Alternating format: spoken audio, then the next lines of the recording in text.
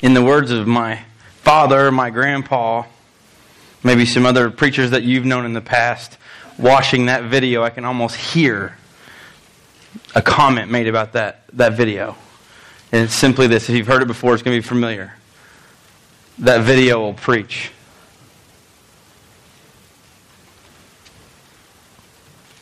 We could just put that on repeat.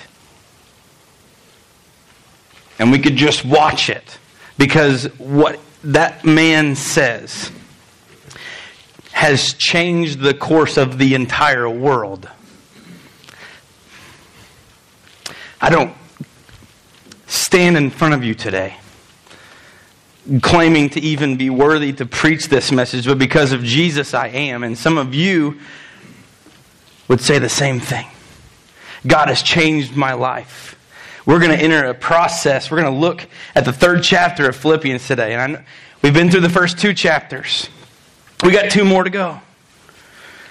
We're going to dive into the 3rd chapter today. And I highly recommend this. If you don't have one, you can just scoot out of the church and right outside, or somebody can get up and get you one. If you don't have a pen and you have a Bible, I highly recommend this.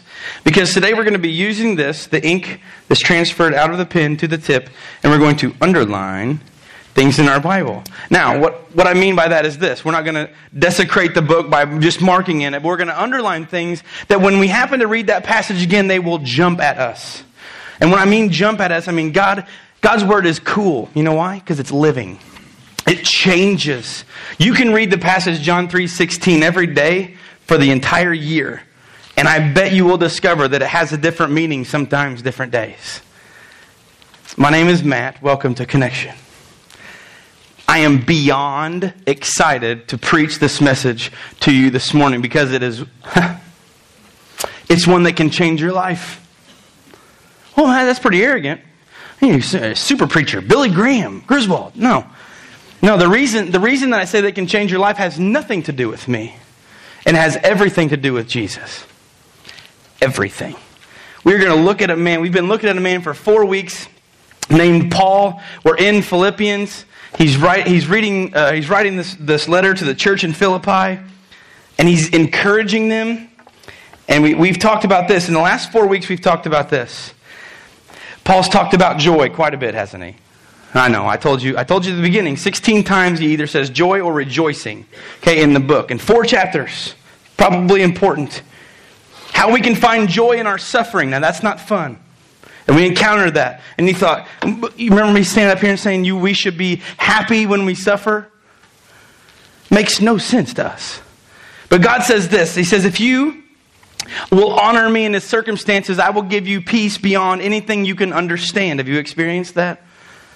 You ever lost a loved one? And I've lost several loved ones, and I've had the knowledge of knowing that person was in heaven. And I had a peace. Was it horrible? Was it awful? Did I feel sorrow? Absolutely. But it's the presence of God in my life. In these certain circumstances that have come up in my life, and how we can have the attitude of Christ. We've studied the vision that God has for Connection. Last week, I had a sermon that we raise them up and we send them out. If you're a first-time member to Connection, I want to say welcome. But here's the deal: you're not a guest, and you're not a visitor, and you're not somebody that we make come up and stand up here. Because here's the deal: we recognize you as part of our family. Even if you're here one time, we say welcome to our family. We're so glad that you're here. We hope that you enjoy some popcorn and some coffee, and if that's not your thing, okay.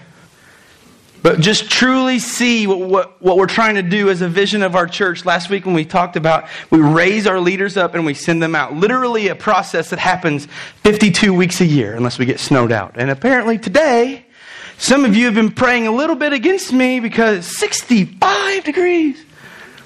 Oh yeah, amen. Oh yeah. Oh yeah, thank you. No, I'm just kidding. It's great weather, isn't it? Now, I know some of you, if you're in the minority with me, we could have 6.5 inches of snow outside. It'd be awesome to play in, but whatever. But God is good, isn't He? Do you when you woke up today, did you deserve to wake up? And just internally answer that question. Based on what you did in this life and have done in this life, did you deserve to wake up? Whoa. Stop getting sharp, Matt. Listen, God is exceptionally instrumental in the blessings that you have in your life. He says, you follow me, watch what I'm going to do. And we think, it's going to be a cakewalk. I'm going to become a follower of Jesus and it's going to be all over. That is the biggest lie that the church has ever told. Jesus himself tells his disciples, you will give your life to follow me. It's not going to be a cakewalk. Nobody's going to hand you blow pop suckers along the way. You're not going to get big presents. You're probably going to get no presents. There's going to be people that don't like you. But today, we talk about this guy on this video. And if you remember back to that, and if you want the YouTube link, I can get it to you. It's a phenomenal video. If you could preach through that thing for about a year. The wording in it, the phrases that he uses is instrumental, but he said he was a church kid on Sunday while addicted to pornography. See, these struggles and that connection, we do not have a church for perfect people, do we? You're not sitting next to perfect people. Caution. We're all broken. But we know a guy, right? We know the creator of the universe. And this is the cool thing. People say this.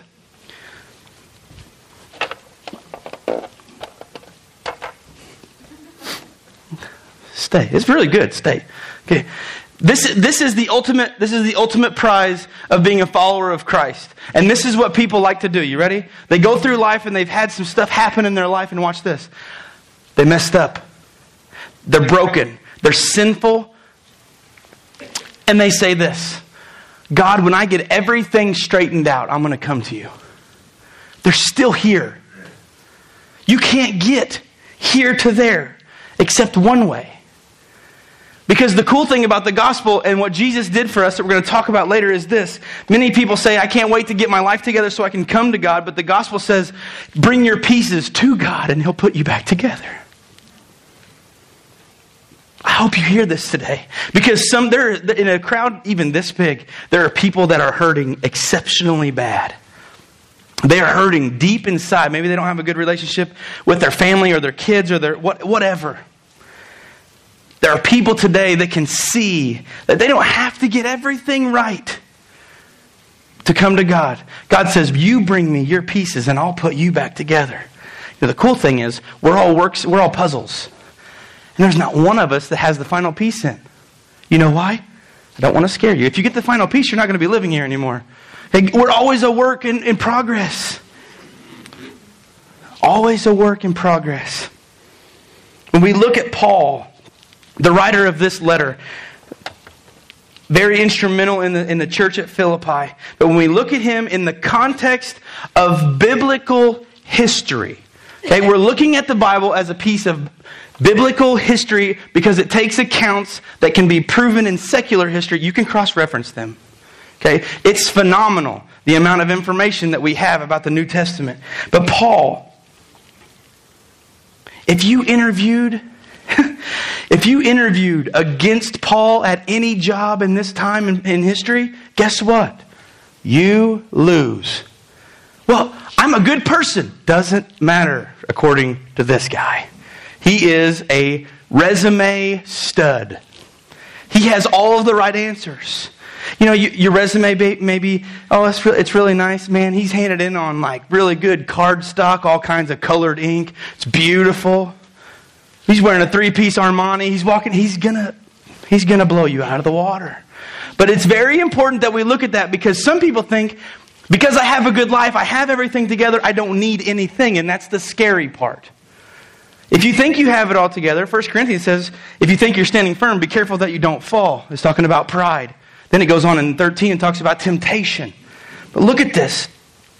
When compared to any other biblical figure of this time, Paul's resume is at the top. He gets the best job. He's the man. Now, a lot of us have grown up and we've had different thinkings about Paul. We've had thinkings about Paul like this. Paul originally was Saul, and he persecuted Christians. Now, we've grown up, we've heard stories. Paul hated Christians. Paul hated Christians. We're going to talk about today why he hated that. There's a believable in history belief of why he did that.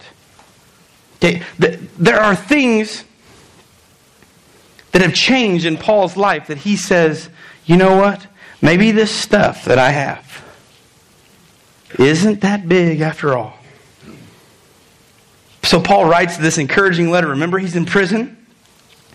And he does this. This is something cool. John Maxwell, anybody heard of John Maxwell? He wrote a phenomenal book. If you are a leader, if you're a follower, if you're just a worker at your job, watch this. Read this book.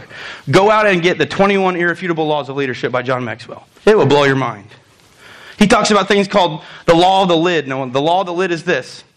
On a scale of 1 to 10, if you're the lid, if you're the leader and you're the boss at your job, you're the cap on the cup. If you want 8 and 9s, you better be a 9 or a 10.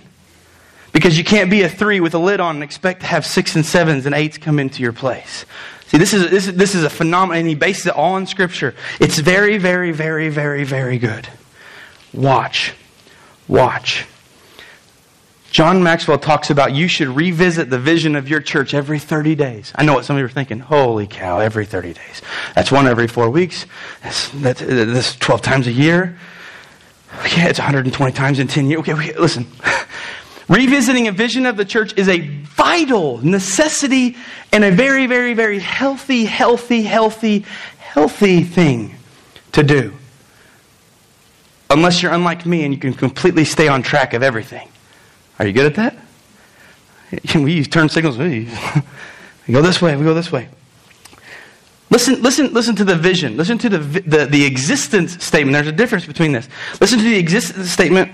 If you have a worship handout, you can look on the very front. Read it in the bold letters with me, okay? It says, we exist to connect with God's heart and the hearts of others, becoming friends with all people as we live and love like...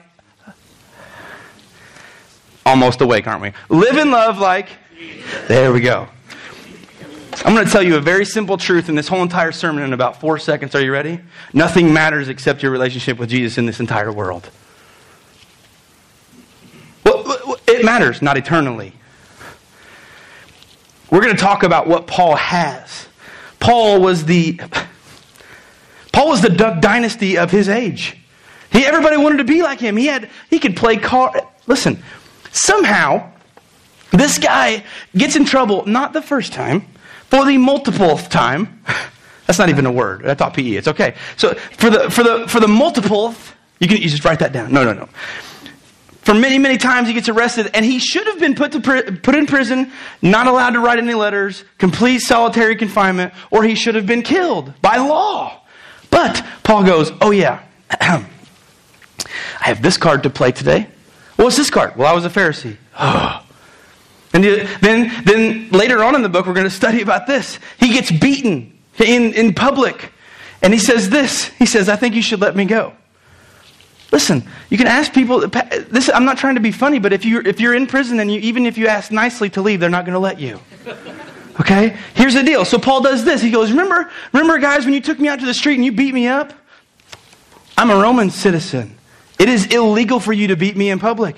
And I want to leave. Guess what? He left.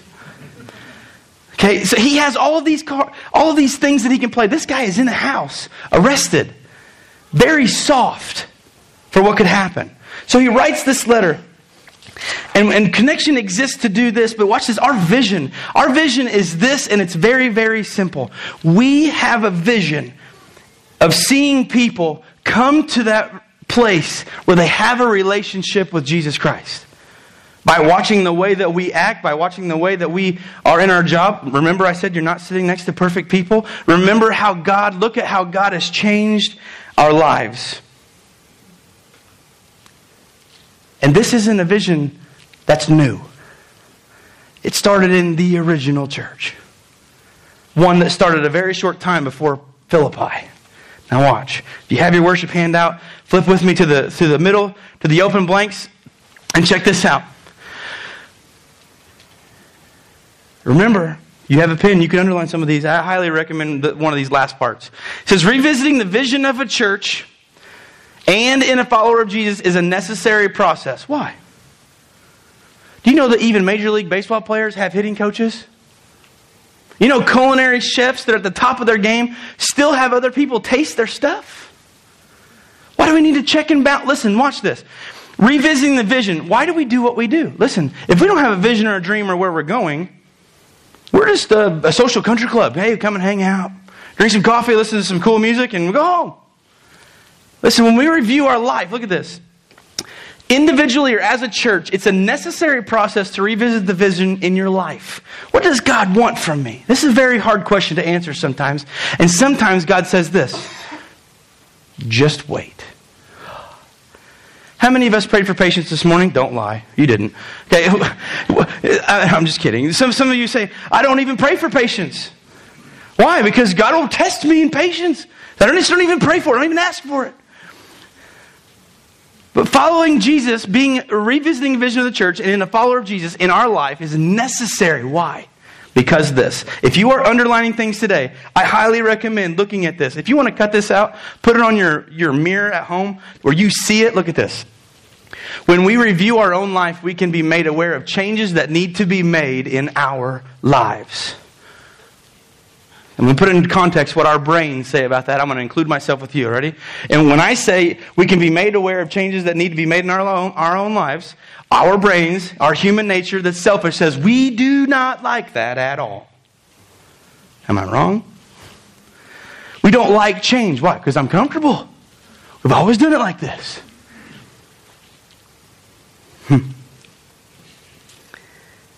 When we can be made aware of changes that need to be made, it is very difficult sometimes for us to hear it.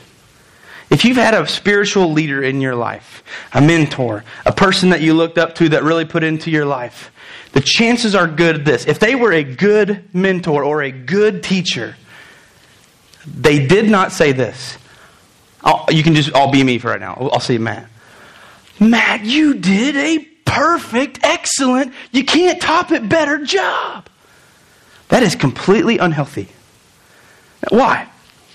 That's how we get kids, and I've coached before, baseball. That's how we get kids that come up and go, I hit like Howard Pujols, Mom and Dad said so. Whoa. I've played with a couple of those guys, and no you don't. No you don't. When we hear those words, you're perfect, you're good, you're the best ever, blah, blah, blah, blah, blah, blah, blah, blah, blah, blah, blah, blah, we get this head that won't fit through both of those doors open. And we can do that spiritually. When we find comfort and we don't want to change, and God encounters us, we say, oh, we don't like this. Do you see how good of a job I'm doing? And that spiritual leader or God maybe mentions to us, he says, until you die, you're probably going to be playing a spiritual game of whack-a-mole. Watch. You have all these areas in your life, like the little moles. Everybody played this game? It's a good frustration taker-outer. Okay? Whack-a-moles everywhere. They're popping up. And you have this great big hammer. You smoke them and they go down. Guess what? Another one pops up. In our spiritual life, it's the same thing. One of my issues is anger. I knocked out anger this week. Boom. I'm selfish with my time. Oh. Anger. What? Pretty soon, we're just throwing the hammer. We're just looking at all the moles. See, God says, I want to change you. He's talking to Paul here that I want to change you. If you have your Bibles and your pens, look at Philippians 3:1. Look at you can see on the screen. You can see it on your phone. They're on that Bible app. You can highlight. You can add. You can bookmark. Do it. Do it. These things that we're going to be covering in this part of this chapter can change your life. He says this. He says, whatever happens, my dear brothers and sisters, rejoice in the Lord. If I ask you all to get up in the morning and say, ta-da, whatever happens today, thank you, God. Now, if you have a day where you get to be off, you get to grill outside, it's 65 degrees, whatever. I am going to grill today, though, so it's okay. But I have special Carhartts that I even grill when it's like 0, so it's not a really big deal if it's warm. But we have all these, you have all this great day. Maybe you get a promotion. Maybe you just don't argue with anybody. Hallelujah. Your kids do what they're supposed to do. They get up and go to school. Boom. Wow, thank you, God. It's a miracle. Some of us would scream, it's a miracle. It's easy to say, God, you're the man. But do you know how hard it is whenever I struggle with anger and there are some times that I let my attitude take over? I say, God, I just wish you'd make everybody else act like me. No, I wouldn't really. But I think that in my head. I'm like, oh, if they could just get and understand what I'm doing, they just wouldn't conflict with me. Or maybe it's this. Maybe it's a day that you wake up and there's a severe loss. Anything. Fill in the blank. Do you know how hard it is to say, God, I still love you. I still love you.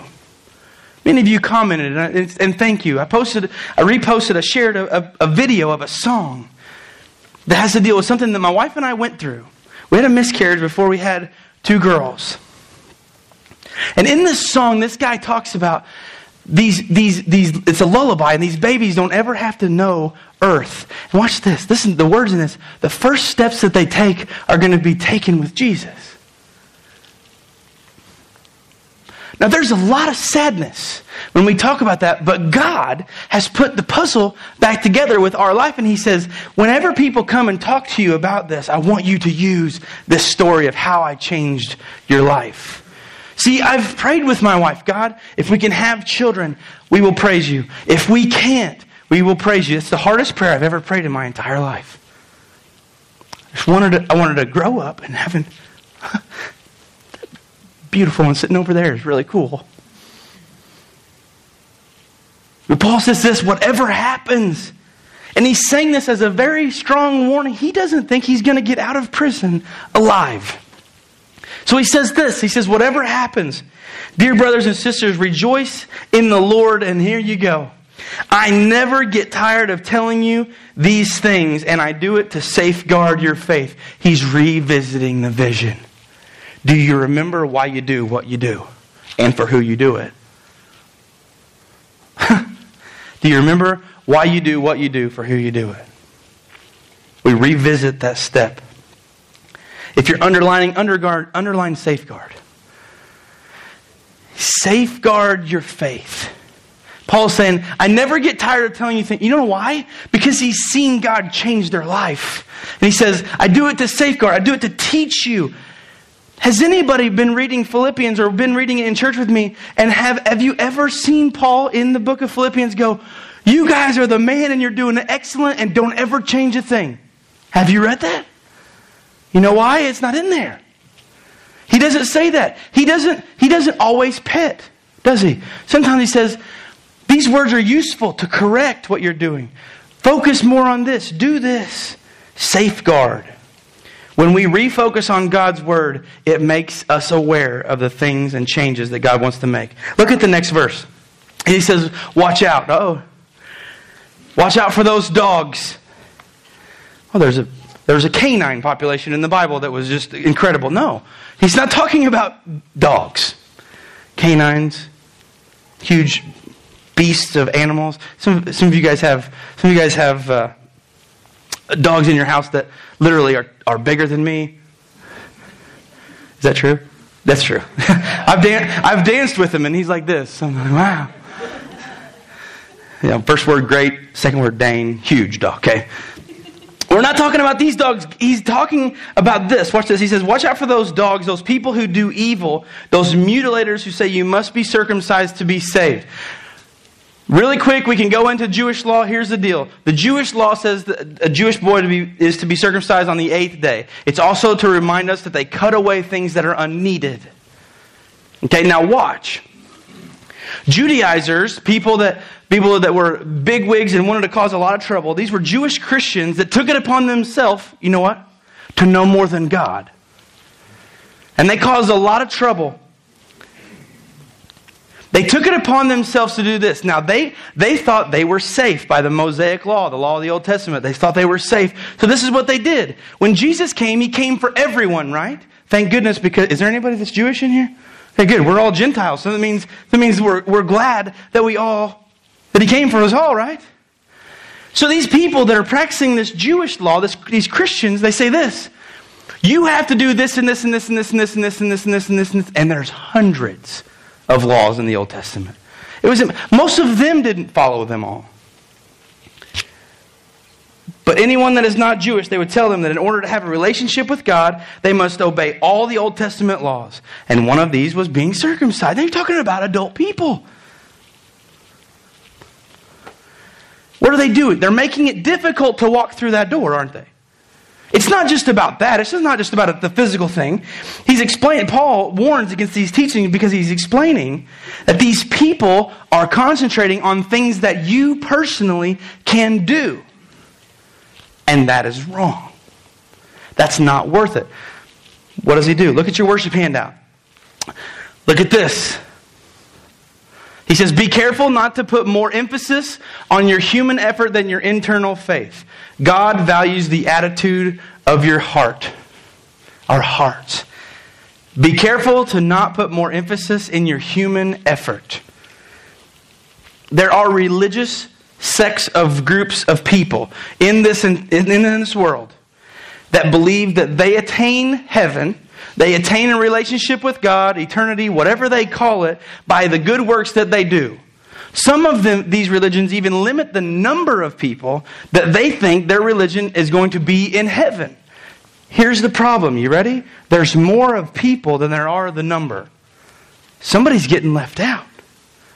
So what do? They concentrate on the good works. They do, and they do, and they do, and they do, and they do, and they do, and they do, and they do, and they do, and they do. And he says, be careful to not put more emphasis on your human effort.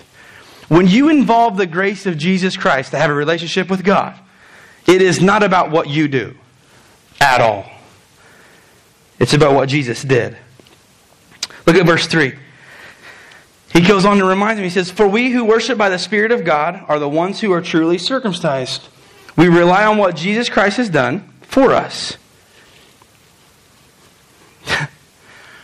We rely on what Christ Jesus has done for us. Never in Scripture have I read this. We rely on what Matt has done for us. In my selfish nature, I've tried to read Scripture that way. It doesn't work. You can put your name in it. It just doesn't work. Okay, we rely on what Jesus has done for us. We put no confidence in human effort. We put no confidence. It's not about what we do. Look at verse 4. He says this, though I could have confidence in my own effort if anyone could. Now, this is going to sound really arrogant. I'm going to go back, okay? But he says, indeed, if others have reason for confidence in their own efforts, I have even more. I told you this guy's resume is incredible. Okay? We're going to see just how incredible it is. Paul is not being arrogant here. He's not saying, look at me, just follow, just do what I do. There are pieces in Scripture where Paul says, do as I do. Do you know why? Because he's following Christ. He says, just follow me. I'm pointing to the right guy right now. Didn't used to, haven't always, but I am right now. Follow me. Look at verse 5. Start with a checklist. You ready? He says, I was circumcised when I was 8 days old. Jewish law to be followed. Check. I am a pure-blooded citizen of Israel. Check. Israelites are God's chosen people. And a member of the tribe of Benjamin, one of two to come back out of the promised land. This is a highly revered tribe. These guys are awesome. I mean, it's like the Hall of Fame. Just walks by like, wow, those guys are big time. He's a member of the tribe of Benjamin. Watch this. The tribe of Benjamin, translated from Hebrew, means this. It means they're the sons of my right hand. If you study anything about Scripture, who sits at the right hand of God? His son Jesus. Right hand is a big deal. 2 disciples had an argument. Jesus! As if Jesus doesn't have any... I think this is us sometimes. Playing petty. Jesus is out here showing who He is, serving the world, being Jesus. Jesus, we have a question. Jesus, we have a question. Jesus, we have a question. What's the question? Is it something about the last healing that I did? Can I teach you? No. We have no desire to know anything about that. And they keep on, Jesus, we seriously have a question. And he goes, well, do you want to know what heaven's like? Do you want to know what my Father's like? Do you want to know the will of my Father? No. We don't care about that. Which one of us is going to sit at your right hand? This is a real argument. If Jesus was my mom and that was me, I'd get backhanded. Shut up. But what were they concentrating on? Their personal gain. When you are from the tribe of Benjamin, and it translates from the original Hebrew that you are the son of the right hand, extremely set above common people. You are not normal. You are set above. So he says, I'm from the tribe of Benjamin. And he goes on, he says, I was a member of the Pharisees who demand the strictest obedience to the Jewish law. But remember, it was all about what you did. Jesus wrecked their whole case for having salvation. It didn't become about what they did or followed. It was about what Jesus did for them, and He forgave them, and they couldn't handle that. He goes on.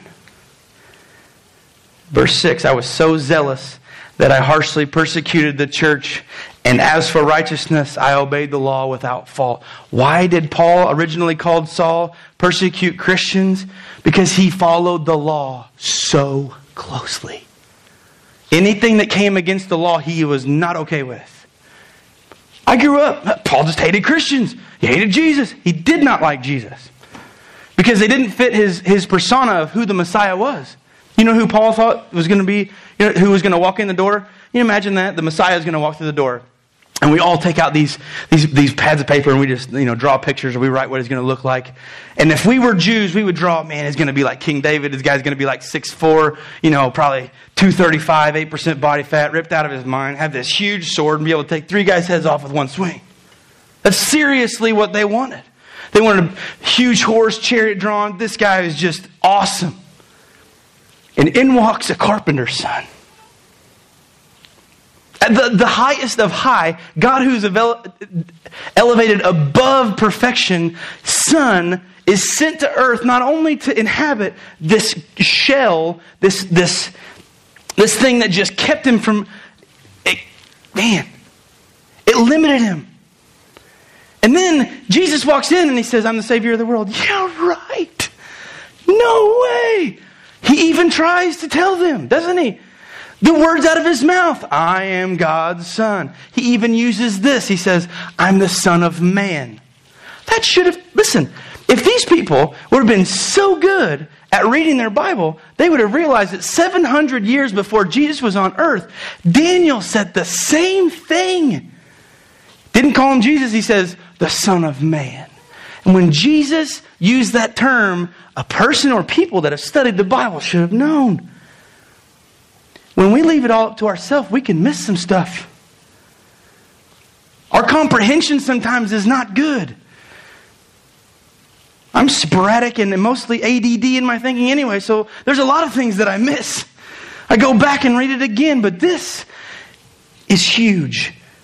This is why Paul was against Christianity, because it was against the Mosaic law. No. You send somebody like David in here, we will listen, we will change. Not change it for this carpenter's son. And Jesus even gave him examples of that he was God's son. He could do miracles. The Old Testament prophets said the Messiah will do many wonderful, amazing works. Jesus at a wedding. They take 6 jars that are 30 gallons apiece. Do the math. I know. 180. I'm just a PE teacher, but I do know a little bit. 6 times 30. Okay, 180. He changes 180 gallons of water into wine. And you're like, oh, that was a good magic trick. Okay. He goes to Lazarus. Lazarus has been dead for 4 days. Probably smells really good. That's sarcasm, okay? And he walks up and he says these words, says, Lazarus come forth, and his dead friend walks out of the grave. This is not somebody that just plays around. He doesn't look like David, but he's so much more powerful. And Jesus tries to show, and Paul's reminding them that he didn't fit my description, so I persecuted people because I didn't think it was right. He thought he was blasphemous. If ever there was a person that followed the laws and spoke out against anyone and anything that went against the Old Testament teaching, it was Paul. It was Saul. It was him before he encountered God. I want you to get this morning. He did everything right. But there's a problem. And he just included 2 words that don't need to go there. He did. You do. I do. We did. Listen, it is not up to the things that we do. This is what Paul is saying. It is not up to the things that you do.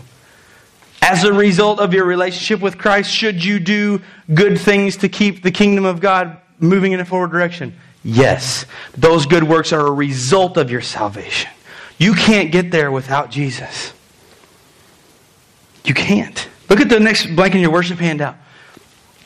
God is not looking for that. This is sharp to some of us. I didn't like writing this. I read this 2 weeks ago. I'm like, oh yeah, this is okay. And I'm like, I don't like this. God is not looking for your worldly resume, your successes or your possessions. God is looking at your heart. We don't like this. Do you know why? Because we like stuff. We show our friends that we're successful by our stuff. I was at a place yesterday. I was not truck shopping. They just had a new truck there. I was at a show where they had brand new boats. I don't even have a boat. I wasn't even there for the boats. They had some other stuff, and I just walked by. I was sticker looking. You ever sticker looked? It scared me to death when I saw the prices of some of these things. I walked by a truck. I'm like, that is a sharp truck. 20-inch rims, nice. Chrome, nice. 2016, nice. Heated steering wheel, yes. Air-conditioned steering wheel? Yes. Heated seats? Yes. Air-conditioned seats? Yes. Power everything. Power back glass. Rhino lined already. 23 miles a gallon on the highway. I know some of you are like, I'm going to go get a new car. Wait till I tell you the price. $53,000. That's nothing. I saw an Escalade the other day for $94,000.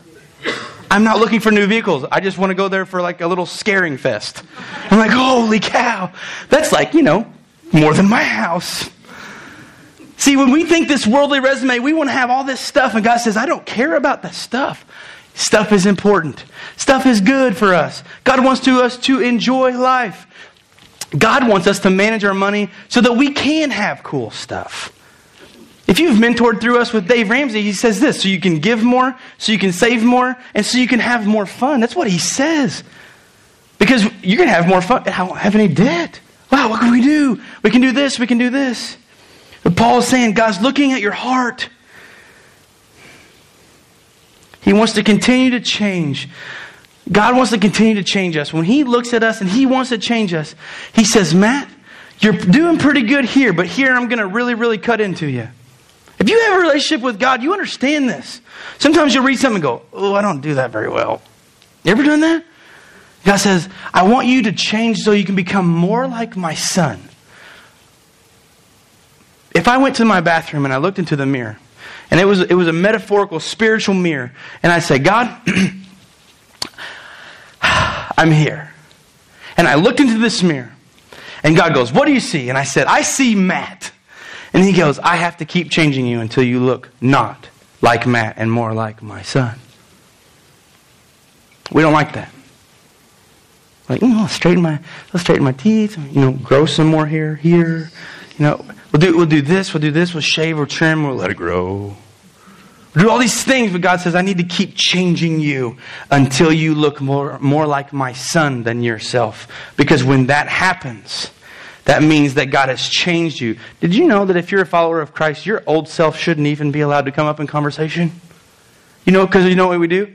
God wants us to go this way. Do you remember how much fun you had back there? Okay, whoa. Anybody ever walk backwards spiritually? Me too. Look at 7. He says, I once. Underline once. You know why? Watch this. This is cool. We just blow past this. I once. Okay. He's talking past tense. Do you know why? He's different. Different. He said, I once thought these things were valuable. Oh, I got the best. I'm a Roman citizen. I'm a Jewish person. I'm doing all this stuff. I have all these things. I'm a Pharisee. I'm an upholder of the Old Testament Mosaic law. I'm this. I'm the man.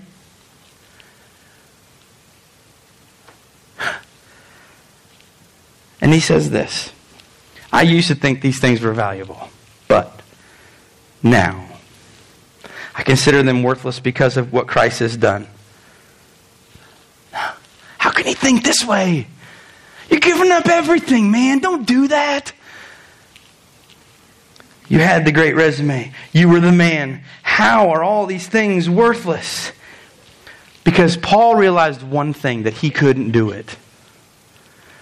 When God encountered Paul, Paul realized he could not gain anything eternal by himself. Oh, you can gain eternal damnation. You can't gain eternity in heaven without Jesus. And that's what he said. He has completely died to this. Look at verse 8. He says, yes, everything else is worthless. Underline worthless. I'm going to give you 2 examples of worthless. Here's the deal. The successes, the stuff, I've told you this before, I've done funerals. I'm only 35 years old. I've done funerals before. We've done funerals here. Not one time have I seen a U-Haul on the back of a hearse. You don't take it with you. But it's nice to have. Yes, it's nice to have. Okay. But you don't get to take it with you. This is why he says this. He says everything else is worthless. Here's what you're not.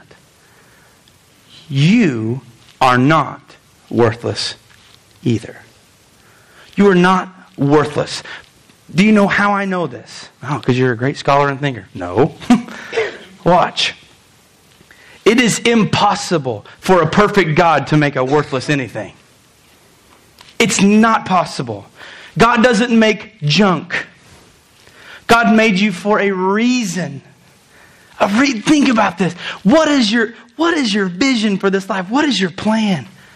Some of us, many of us, can't look way in the future and say, I have no idea.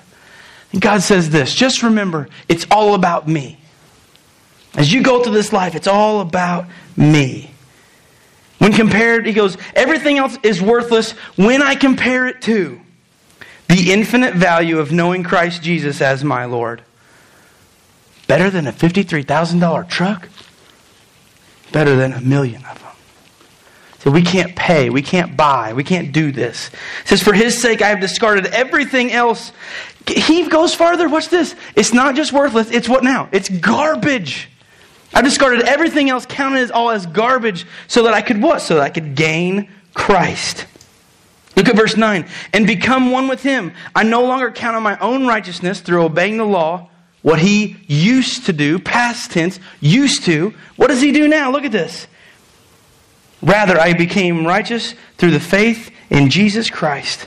For God's way of making us right with Him depends on faith. There are theological scholars that have a problem.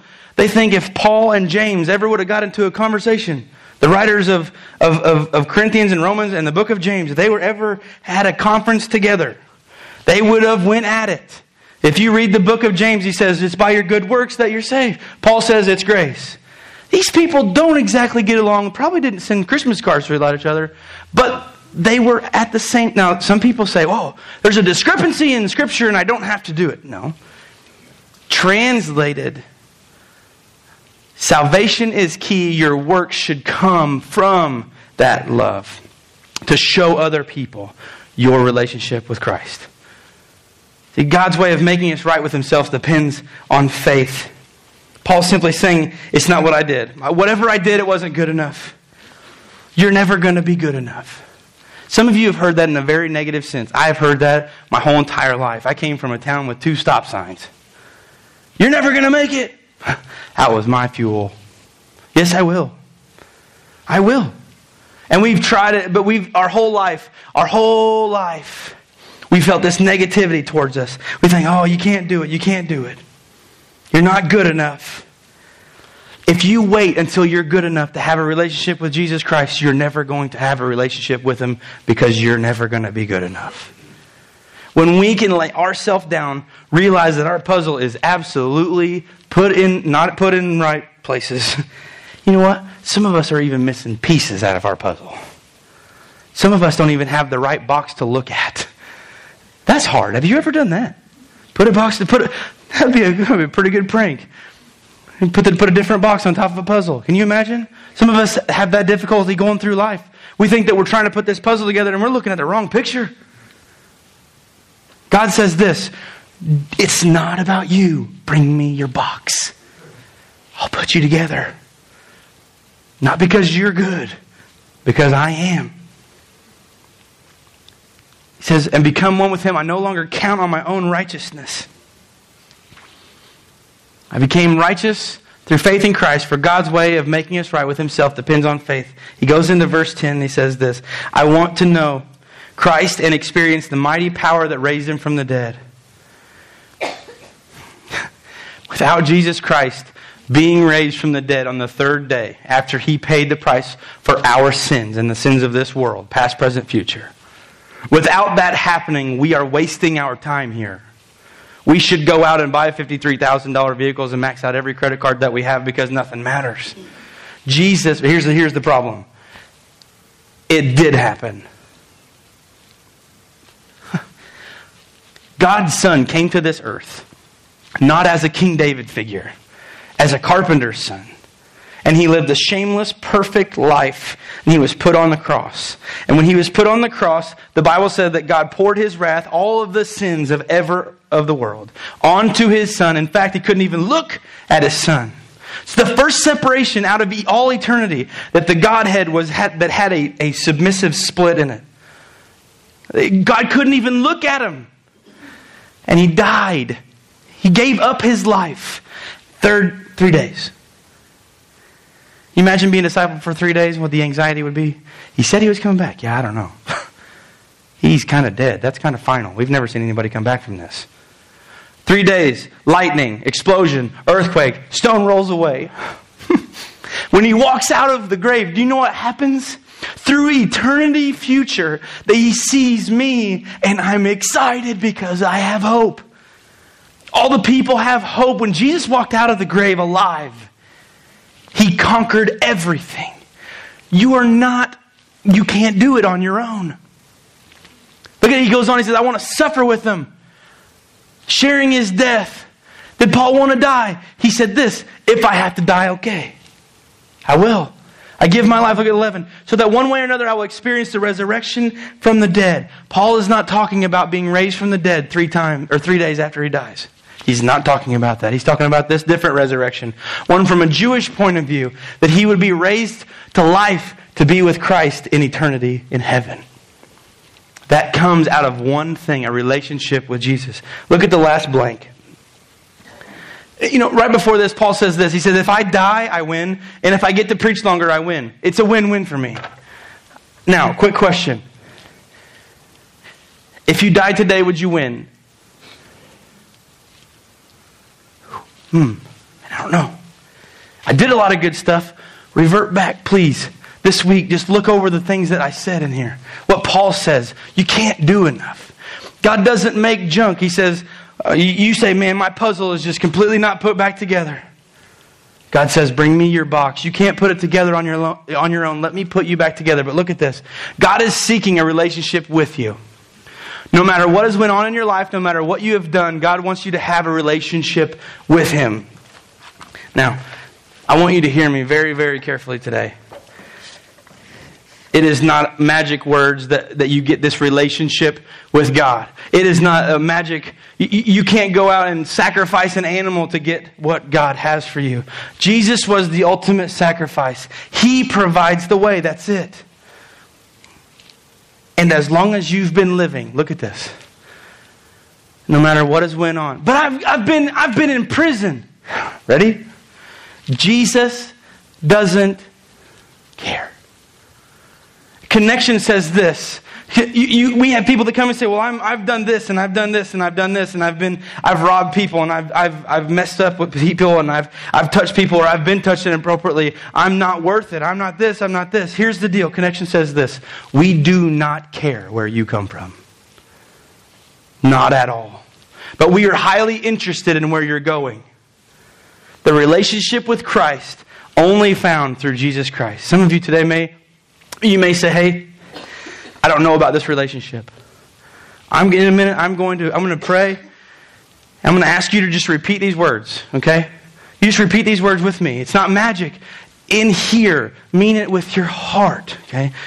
We're going to say, I want this. I don't have all the answers, but I want this relationship. I've tried too many times on my own. I can't do it on my own. I've messed up enough. Some of you know exactly what I'm talking about. I've messed up enough. My puzzle is not even in the right box. We're going to pray. If you want to do that, I just want you to repeat after me. Everybody bow their heads.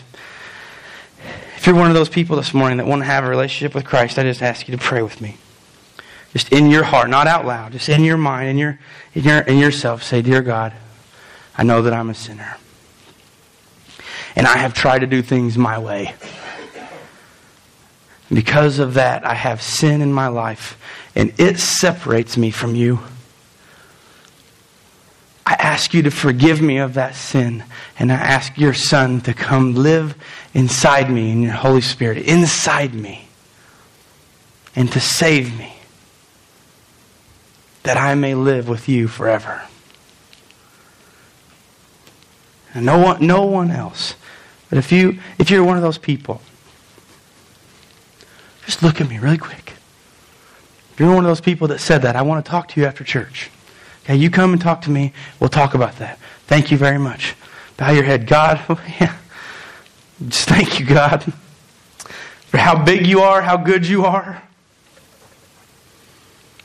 No matter what our puzzle looks like, even if we don't have a box left, even if we don't have any pieces, God, our life is just not where it needs to be. Maybe we're a follower of you and our life is not where we need to have it with you. God, I ask that you make us aware through your word, that you be able to make us aware of the changes that we need to make so that we look more like your Son and less like us. God, I thank you for these people. God, that have accepted you this morning. God, that you just give them the strength to come and talk to me. That we can talk about this, God. We can understand what you've done for us. And we thank you, God, for the opportunity to come here and worship you and look at your word. It's in your name that we pray. Amen.